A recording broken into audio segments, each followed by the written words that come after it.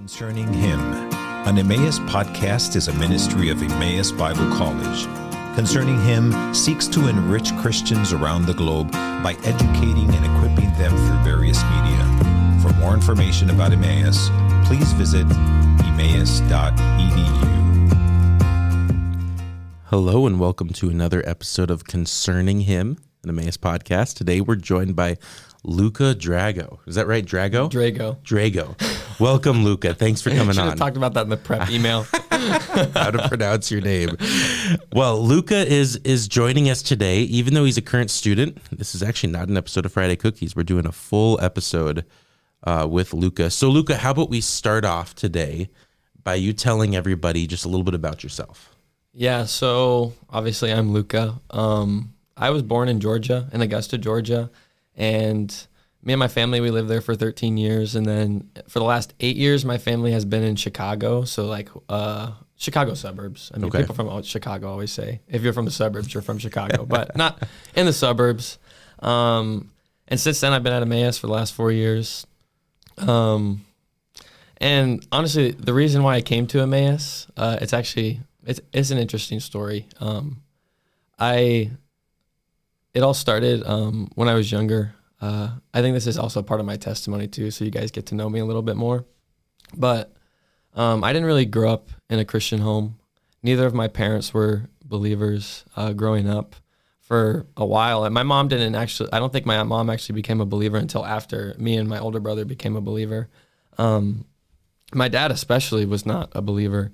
We're Italian, you can tell that from my name, but we grew up going to Catholic church. And I just remember going to church and sitting through this really conservative Roman Catholic message in Latin and just not understanding anything and never hearing the gospel, never hearing about Jesus, just hearing these words that made no sense to me. And even as a kid, I was like, this is foolish. Like, I don't truly understand why are we coming and why are we here? I don't feel like I'm being enlightened more about scripture, about the Lord or anything. Some time after that, my parents actually ended up splitting up, and my mom started going to a Brethren church, and for the first time started hearing the gospel. But my dad still was going to Catholic church, and I remember one day I was just with my mom, and I think a lot of this is a result of just my dad's life and having a life seeking pleasure from the world. And I think we all know that as believers that we can find pleasure in the world, but there's no true satisfaction. Mm-hmm. And one of my favorite verses that's really affected me is Psalm 16:11, which talks about how like in the Lord's presence is the fullness of joy, and at his right hand are pleasures forevermore. But in the world, the world gives us all these things no matter what it is and says, this is the thing that's going to bring you joy. This is going to bring you satisfaction. And those pleasures might be there, but they're temporary and they're fleeting, like Hebrews says. That was my dad's life. It was looking every which way for joy and for pleasure and just to feel satisfied. But obviously it was vain. It was a vain pursuit that, it was never fulfilled for him. And I remember just being with my mom one day and we got this phone call and we found out that my dad had passed away. He actually ended up taking his own life. And that was really, really hard for me. But after that, actually, me and my older brother came to know the Lord as a result of that. I remember after that happened, I was sitting in my living room, and there was an older lady from our church who was just there. It was the day that it happened, and she was there just talking to me and praying with me. And while she was talking to me, I was like, everything you're saying, nothing is helping. That's what I was thinking in my head. And then she says this one thing that has stuck in my head ever since that day. She said, Luca, even though you've lost your earthly father, because of this, you're going to grow so much closer to your heavenly Father. Mm-hmm. And that was so true when she said that. It was like, I was crying, but I just remember that stuck. Yeah. I kept thinking about that, consistently thinking about that. And ever since that, I just knew. I just knew that and began to understand all these things that I had been learning since I was going to church. Like I heard them before, but I never truly understood what Christ had done for me on the cross. And because of his work, the righteous wrath of God, the just wrath of God was satisfied. And that now I can have a relationship with my God through Jesus. And that truly changed my life. But why I came to Emmaus, this is leading up to why I came to Emmaus. I came to Emmaus because for those of you who don't know me, I feel a call from the Lord for missions, for overseas missions, to share the gospel with unreached peoples. And the reason that's true of me is because I knew the gospel before my dad passed away. I knew it. Like, I don't think that I was truly a follower of Christ, but I knew the gospel. And I knew the truths, and I've seen how it affected other people's lives, but I never shared it with him. Not once. For 2 years, I had heard the gospel, and I believed it was true, but I never really followed it. But I never shared it with him. And some people with your theology might say whether or not that matters, but it mattered to me. I never shared the gospel with my dad. Yeah. And I don't think he ever truly heard it throughout his life. And since then, I've made it a commitment in my life to never have someone that I love in my life and go without sharing the gospel with them if I know they're not a believer. Because what's true love? What's truly love? If I know that someone that I say I love is a sinner and they're stuck in their sin, and if they were to die tomorrow, they would go to hell. Yet I have the cure. Like, I have that message for them, but yet I don't share it with them. How is that love? And because of that, I decided I wanted to go to Emmaus. And now I'm at Emmaus, and I'm studying in the intercultural studies department, and I feel like the Lord is leading me and my fiance Lauren to do overseas missions someday. So it's been awesome ever since I've been here. Like, if you were to know me before I came to Emmaus, and then to see me now, just the way that the Lord has changed me is amazing. I was just like a little boy, and I still am, but like the way that the Lord has changed my heart and how much more I know about Him is amazing. Yeah. It's been great. Yeah. Well, you said an important word there. You said fiance. Yeah. When's the wedding? December 18th. December 18th. December 18th. It's been a long time coming. We've been dating for 3 years and engaged for another year. So. Oh, wow. Yeah. Wow. And you are done with school at the end of the semester. Yep. So it's like going to be 2 weeks of just transition in my life, from graduating to being married. In a matter of like a couple of weeks. It's going to be awesome. And then you want to make an announcement about the job that you start in January. Yeah, so I actually accepted a position at Emmaus as an admissions counselor in the admissions department. So I've already started doing that part-time, and I love it so far. Because, I mean, I'm someone who's already super passionate about Emmaus. I love it. And just having a job where all I have to do is try to convince people to come to Emmaus because of how it's affected me, that's not hard for me. Yeah. So I'm great. Super excited. That's great. And Lauren's got another year and a half before she's done. Is that right? Yeah, Lauren has another year and a half. So we'll be in Dubuque and around for at least that long. Okay. So great. So we got you at least for another year and a half. Yeah, I'll be around. All right. Well, today I brought you on specifically because I wanted to talk to you some about your experience this last summer in Niger. I saw you over the summer. You know, I saw you posting pictures and you made some sort of post about how much you loved it and it's really changed you. And I was like, that's awesome. So I sent you a Facebook message and said, I want people to know about what you're doing because I thought it was really cool. And now it's November. It took me a while to finally get you on the podcast, but here you are, and I'm really excited to hear. So just to begin, tell us exactly what you were doing last summer in Niger. Yeah, so part of my major is that I have an internship. Each ICS student has an internship where they have to go overseas to a different country for 3 months. Okay. So, like, for example, Cullen was also on his internship, and he was in Colombia, and I was in Niger.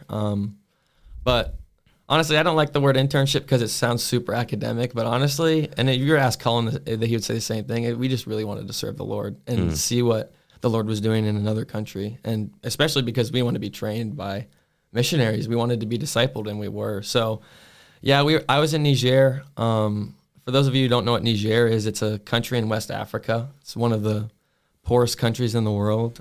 It has the highest birth rate in the world, but it also has the highest child mortality rate, which just kind of shows the effects that poverty has had. I mean, but it's like, I think it's almost 8 children per mother, per woman in the country, which is a lot. That's the average. That's the average, 8.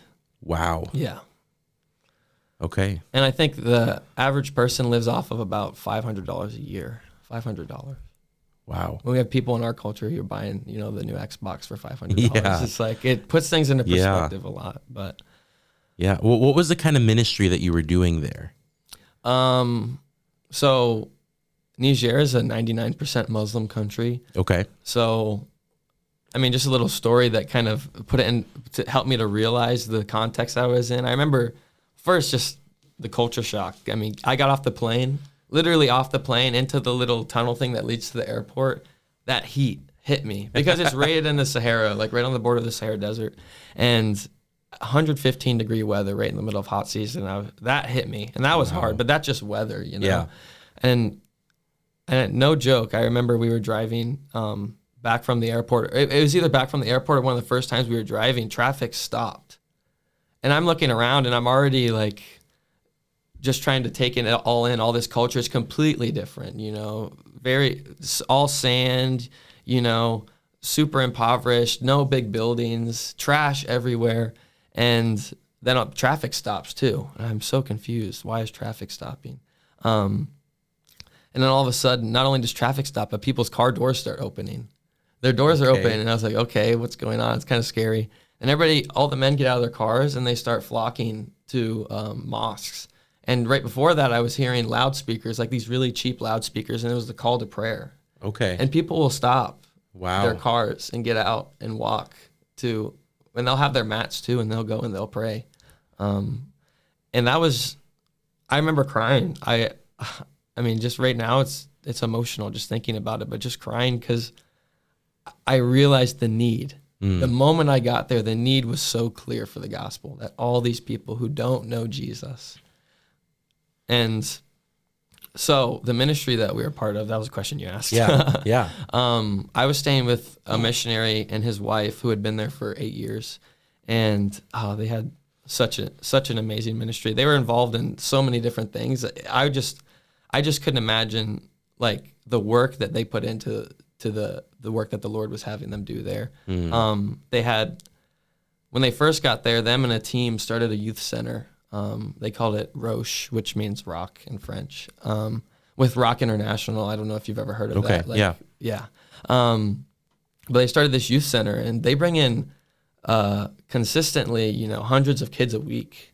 And they do things like music classes twice a week. They do a kids club where they go through Bible stories and they have kids act out the Bible stories. They play volleyball twice a week, you know, and they also have a printing ministry where they print Christian literature because Niger has such a low literacy rate. They're trying to encourage people, one, to be literate, but also to do it through Christian literature, which is really cool. So they have all these ministries that they're a part of, and they were amazing. I remember getting there and just thinking, like, this is it. Like, this is ministry. This is missions. You know, all these kids are coming in and they're preaching the gospel, and it was so awesome.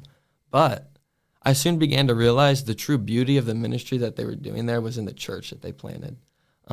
They planted this church a year and a half ago, and they had been there for 8 years. I mean, they had a church prior, but it was like the missionaries had a church and a church meeting that they were doing, but they began this church called Église Gomni, which means Grace Church, with Nigerians. So for a year and a half, they've had this church, and they probably had 30 people, and they just started in this little like stone amphitheater that they had at the youth center.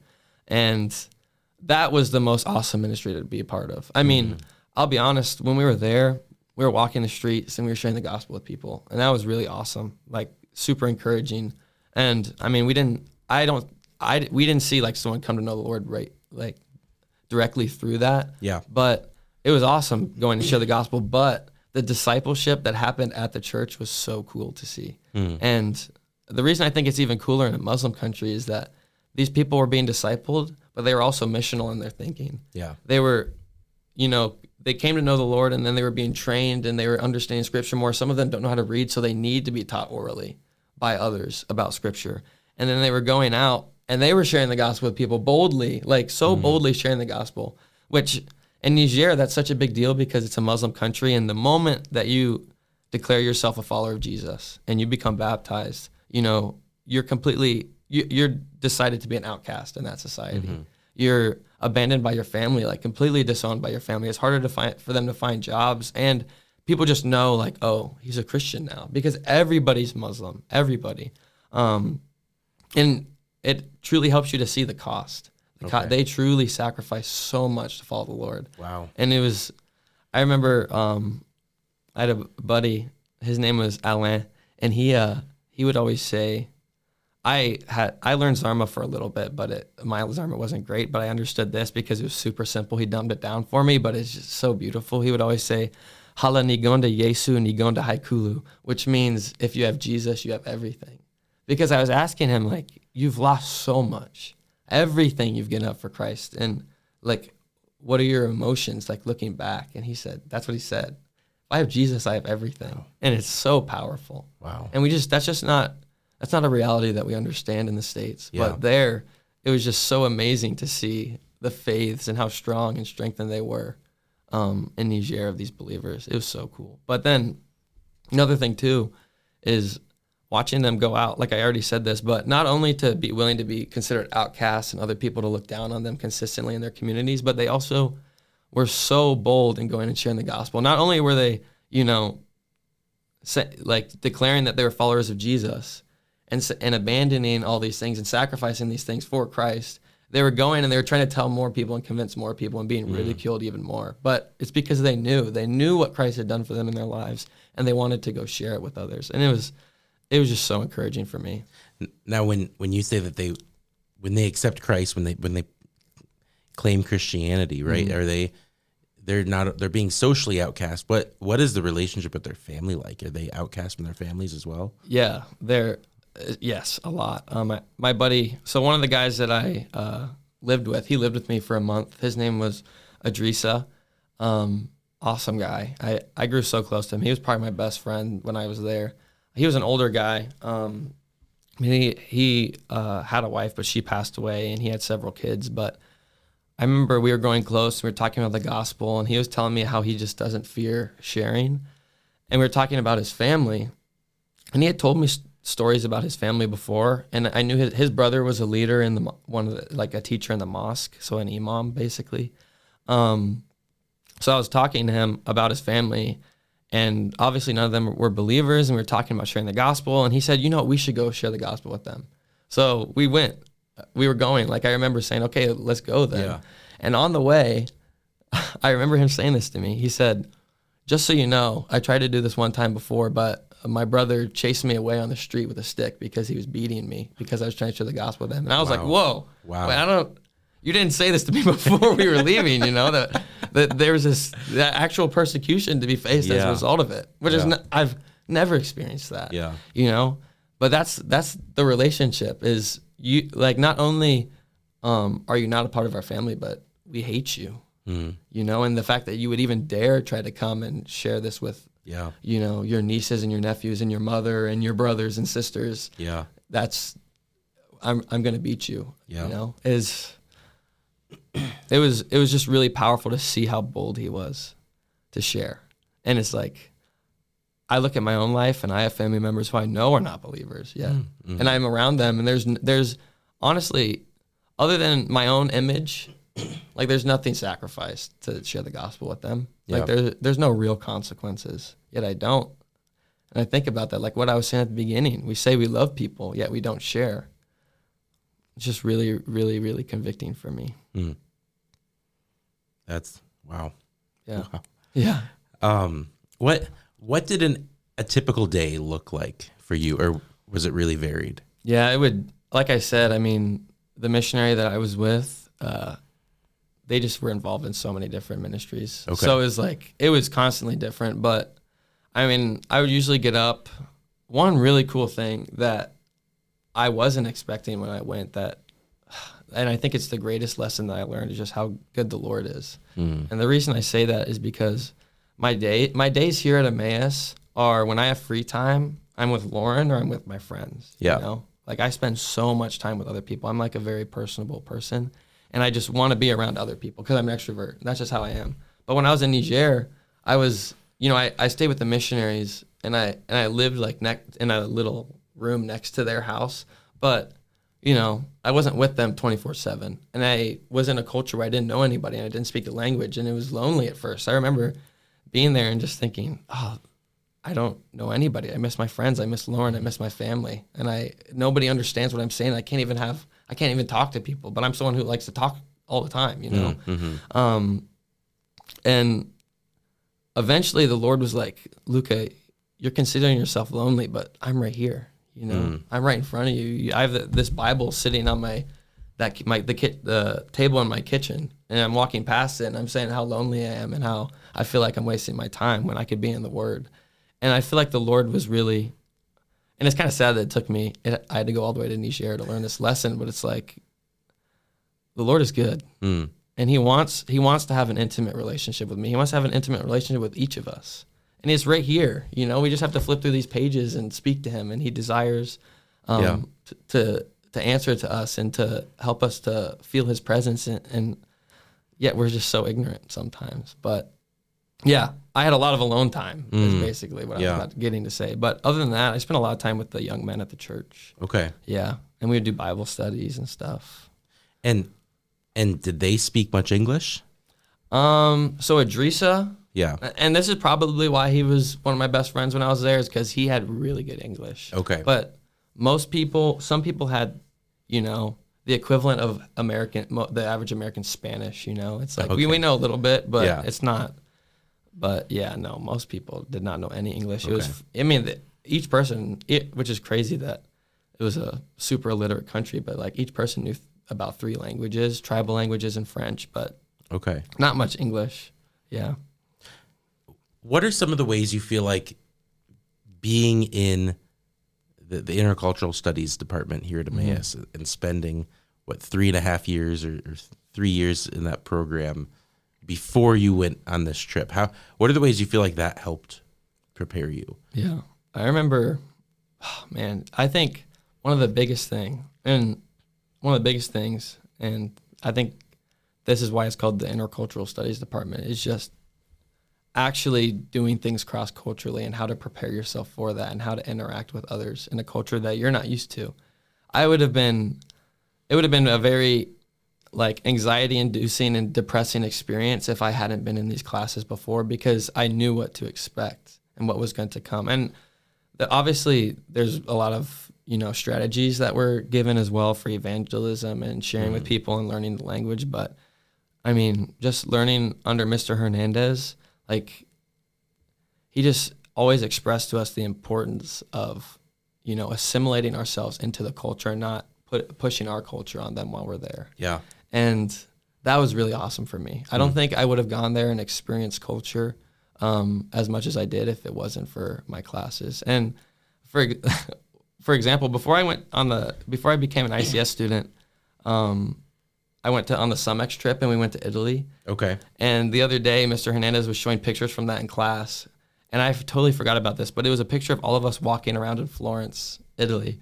And I remember I was wearing an American flag bro tank and a Chicago bucket hat. And it was like, that's like, I wouldn't have never done that. Like, it almost made me want to throw up in my mouth a little bit, because I was just separating myself so much from the culture. If I did that in Niger, it's like American, you know? Okay, yeah. Yeah. Now, you told me a story about wearing a hat, right? Do you know what I'm talking about? And how you normally, here in the States, you normally wear a hat. Oh, yeah. Right? And you couldn't really do that in Niger. Is that correct? Well, a hat? Maybe it was pants. Maybe it was pants. Yeah. That's what I was thinking of. You had the bucket hat. Maybe it was pants. Yeah. Yeah. Yeah. And like Niger, men don't wear shorts. Okay. Like, that's what it was. Yeah. You're not allowed to wear shorts. And that's just, I think it's in 115 degree weather. Yeah. Oh man. Don't even get me started. It's like, who do we have to talk to change this? But yeah, we had to wear pants, and that was crazy to me. Oh wow. It's like I brought all these shorts, and I had these, and I was wearing jeans, and the missionaries were like laughing at me. How are you wearing jeans right now? It's so hot. But yeah, there's a bunch of really random cultural things like that were super different. Interesting. Yeah. Okay, so, you know, obviously, both right now and throughout history, there have been plenty of missionaries that have gone to other countries with little to no training, right? And in your perspective, you're talking about 4 years in the program here at Emmaus. You're talking about a whole summer where you go just to sit under and learn from another missionary. I mean, that's a lot of prep time. That's a lot of training for missions. And we do have these stories of people that just say, hey, I felt like the Lord was telling me to go here, so I went there and I figured it out and made it work. And obviously we thank the Lord for those missionaries and their willingness to serve the Lord, and they're probably figuring out a lot of this type of stuff on the fly.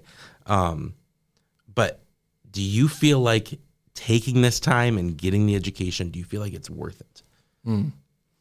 I've had moments in studying ICS where I questioned that. I was like, this is great. And I'm learning a lot of really awesome things, but are these things that I could learn on the field? And then I went to Niger and truly experienced the things that we were talking about in class.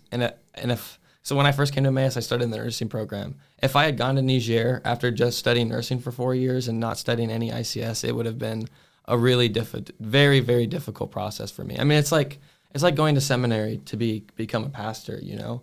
Anybody can become a pastor, and we see that in Scripture. Anybody can be a missionary. And we're all, called to those things, but anybody can do those things through the Holy Spirit. Like, we can be empowered by the Holy Spirit. Yet, some people have a leg up on other people because they've been trained. And, one way that a lot of those missionaries, if you look at those stories, you'll see at the beginning of their ministry and throughout their, not always throughout, but especially at the beginning, they make a lot of mistakes. And that's something that I want to limit when I first get there because, we say like first impressions. That's a big thing in the mission field too. When you first arrive in a new community, people want to see how you interact. But if I didn't know all the things I knew about cross-cultural communication, adjustment, and leadership, then I feel like I would have made mistakes that may have separated me from the people. Yeah. And it might have taken a while to make up for those. And I think anybody can do it. Anybody can do it with the Holy Spirit, through the power of the Holy Spirit. But the preparation that I've received through my training has been so beneficial in helping me have a leg up so that when I go, I can actually hit the ground running. And that's what I felt when I was there. Yeah. But I know that if I had gone without any training, it would have been a completely different experience for sure. Okay. Yeah. What advice would you give to somebody who hasn't received this type of training? I mean, maybe they're 18 years old and just got out of high school, or maybe they went to college, or they're older, but they didn't go for studying other cultures. They didn't go for studying missions work. And this is something that they're interested. They're interested in pointing their life that direction, saying, I want to go do overseas mission work. Yeah. What advice would you give to somebody like that? Is it worth it spending the time and the money? Should they just go? What things should they consider? What would you say to somebody? I'm just trying to think of all the quotes from Mr. Hernandez in class of one-liners, but a few things to say first. Seek first the kingdom of God. 100% would be my first advice. Pray so much. Pray without ceasing. Consistently be praying about what the Lord wants for you and for him to guide you. But then be discipled. That's one of the biggest things. And that's when you break it down, that's what I've experienced at Emmaus, is I've been discipled. I've been discipled by my professors. They've poured into me. And yes, I paid them for that, but it was so well worth it. Yeah. The Lord's provided. And discipleship is so extremely important. And one, preparing you to go, but also teaching you things that you never would have realized and learning it from people who have already experienced it, people who have made mistakes in the field that you want to be in. They're the ones that are going to help you not make those mistakes when you go, and they also have great advice because they've done things successfully as well. Yeah. So discipleship, seek somebody who has a similar calling and a similar heart, and also loves the Lord and loves you and cares about you truly walking the way that Jesus walked, and cling to them, learn from them. But yeah. Seek first the kingdom of God, pray, and be discipled. Those are super important. And come to Emmaus, obviously. That's a given. Yeah. No, but that's really good also, advice. I have another thing, too. Yes, please. That I'd like to share. And this is especially for someone who wants to do missions, this is something really cool that I learned when I was in Niger. I remember we were eating dinner, and there was this missionary there. His name was Ben Sustar. And I'd never met him before, but constantly we had people coming and eating dinner with us, just missionaries, because the missionaries I was staying with, they wanted me to meet them. And he was in Niger with his wife and his family. I don't even remember how long. I think it was 20 years. Wow. It had to be. That's a long time to be in a country like that. It's a very difficult context, and I really respected him. But I had never met him until he was literally sitting across from me at dinner. And I remember we were eating, and we were kind of talking. He was getting to know me. Where are you from? Emmaus a little bit. And all of a sudden, he's like, actually, Luca, can you stop for a second? And I was eating, we were eating burgers. And he's like, can you stop for a second? He's like, we should open up our Bibles. I want to share something with you that I learned. And that's one.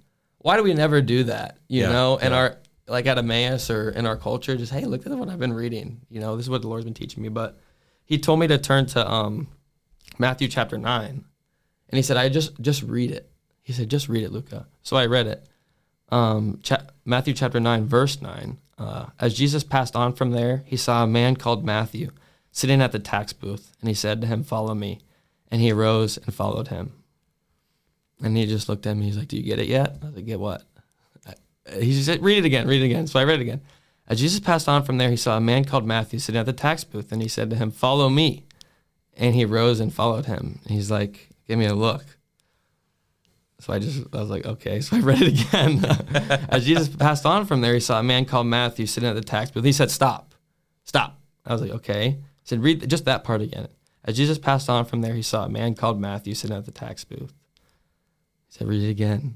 And this is going to be, it's repetitive, but it helps to drive the point. He said, as Jesus passed on from there, he saw a man called Matthew, and he said, stop. Then I read it again. As Jesus passed on from there, he saw a man, stop. And that's where he wanted me to say that again. As Jesus passed on from there, he saw a man. And he said, do you see where I'm going with this? And I was like, I think a little bit. He's like, who is Matthew, Luca? And I was like, well, Matthew was a tax collector. And he said, well, what does that make Matthew in Jewish society? It makes him an outcast, you know? Like, he's hated by his brothers and sisters in the faith. They hate him because he's stealing their money, you know? I realize that. But what does it say in Scripture? How does Jesus see Matthew? As Jesus passed on from there, he saw a man. He didn't see a tax collector. And also, in terms of missions, you know, I think so often we're convicted by numbers. And it's true, we should be convicted. There's millions of people who have never, literally 2,000 years after the death and life of Jesus, death, life, and resurrection of Jesus, who have never heard his name. Yeah. We should be convicted about that. But those are just numbers. But then to drive the point home even more, a man. He saw a man. Jesus saw a man, not sin and not something that he was struggling with, but he saw a man. And I think that's what it comes down to in ministry, is realizing the weight of what and the need is that there are so many men and women and children who don't know Jesus. And because they're men, women, and children, and because of their sin problem, they're going to die and they're going to go to hell. They have souls that are eternal. You know, their bodies and their flesh, that's temporary, but their souls are eternal and they're everlasting. But where will they be after death, physical death on this earth? And we need to be like Jesus, obviously. I mean, what a better quote than that? You know? Remember that. But he saw a man. Yeah. Like, we should see not just, you know, 1 billion, 2 billion unreached people in the world, like that number, but like 1 billion, 2 billion souls who are going to hell if they don't hear the message that we have, and we have the responsibility of bringing to them. That's one of the greatest things that I learned. It was so powerful. That's awesome. Said that to me. That's awesome. Wow. Jesus saw a man. Yeah, Jesus saw a man. As we start to wrap up here a bit, what are some things, if people are looking to be in prayer for Niger, what are some things that they could be praying for? Pray for the government. It's very, very corrupt. And it's something that the Nigerians just don't realize, just because, like the literacy issue, they don't realize. But the government, pray for the missionaries that are there. The laborers are few, but the harvest is plentiful, and that's true in Niger. So pray for, one, more people to go, but also pray for those who are there, that they would constantly be encouraged by the Lord, and also that their ministry would just be fruitful. And then pray for, I'm sure that many of you have heard, but in Muslim countries, there's so many people who are coming to know the Lord through miraculous means, like dreams and visions, and just pray that the Holy Spirit would continue to work that way, because sometimes, obviously that's been so effective. And I'm very thankful that I've seen the Lord do that. But pray for the missionaries, and then pray for the believers that they would continue to grow, even in the midst of a lack of literacy. Those would be the biggest things. Okay. Well, final question. What we know that next for you is hopefully at least 1.5 years working at Emmaus. Long term, you've got this degree. What do you want to do? Going back to Niger? Are there other things? Is this something that Lauren is interested in doing as well? What are your big long-term plans? Lauren and I definitely feel the Lord leading us to do ministry among unreached people, especially frontier missions, which people who have had literally, in the history of their people group, have had no exposure to the gospel. And that's where we feel super convicted. Where that is that's the question right now. Okay. But we're excited for this next year and a half of being married and being in Dubuque and serving in our local church and praying about that. But we definitely feel soon the Lord calling us overseas. But yeah, and then getting married. I'm super excited about that too. So. That's awesome. Well, Luca, thank you so much for coming on today. Thank you for telling us all about Niger and your experience there. And everybody listening, be sure to be praying for Niger. Thank you, Luca. Thank you so much. Thank you for listening to Concerning Him, an Emmaus podcast. Ministries like Concerning Him are possible because of the generous contributions from our partners around the world. For more information about partnering with us, please visit emmaus.edu/partner.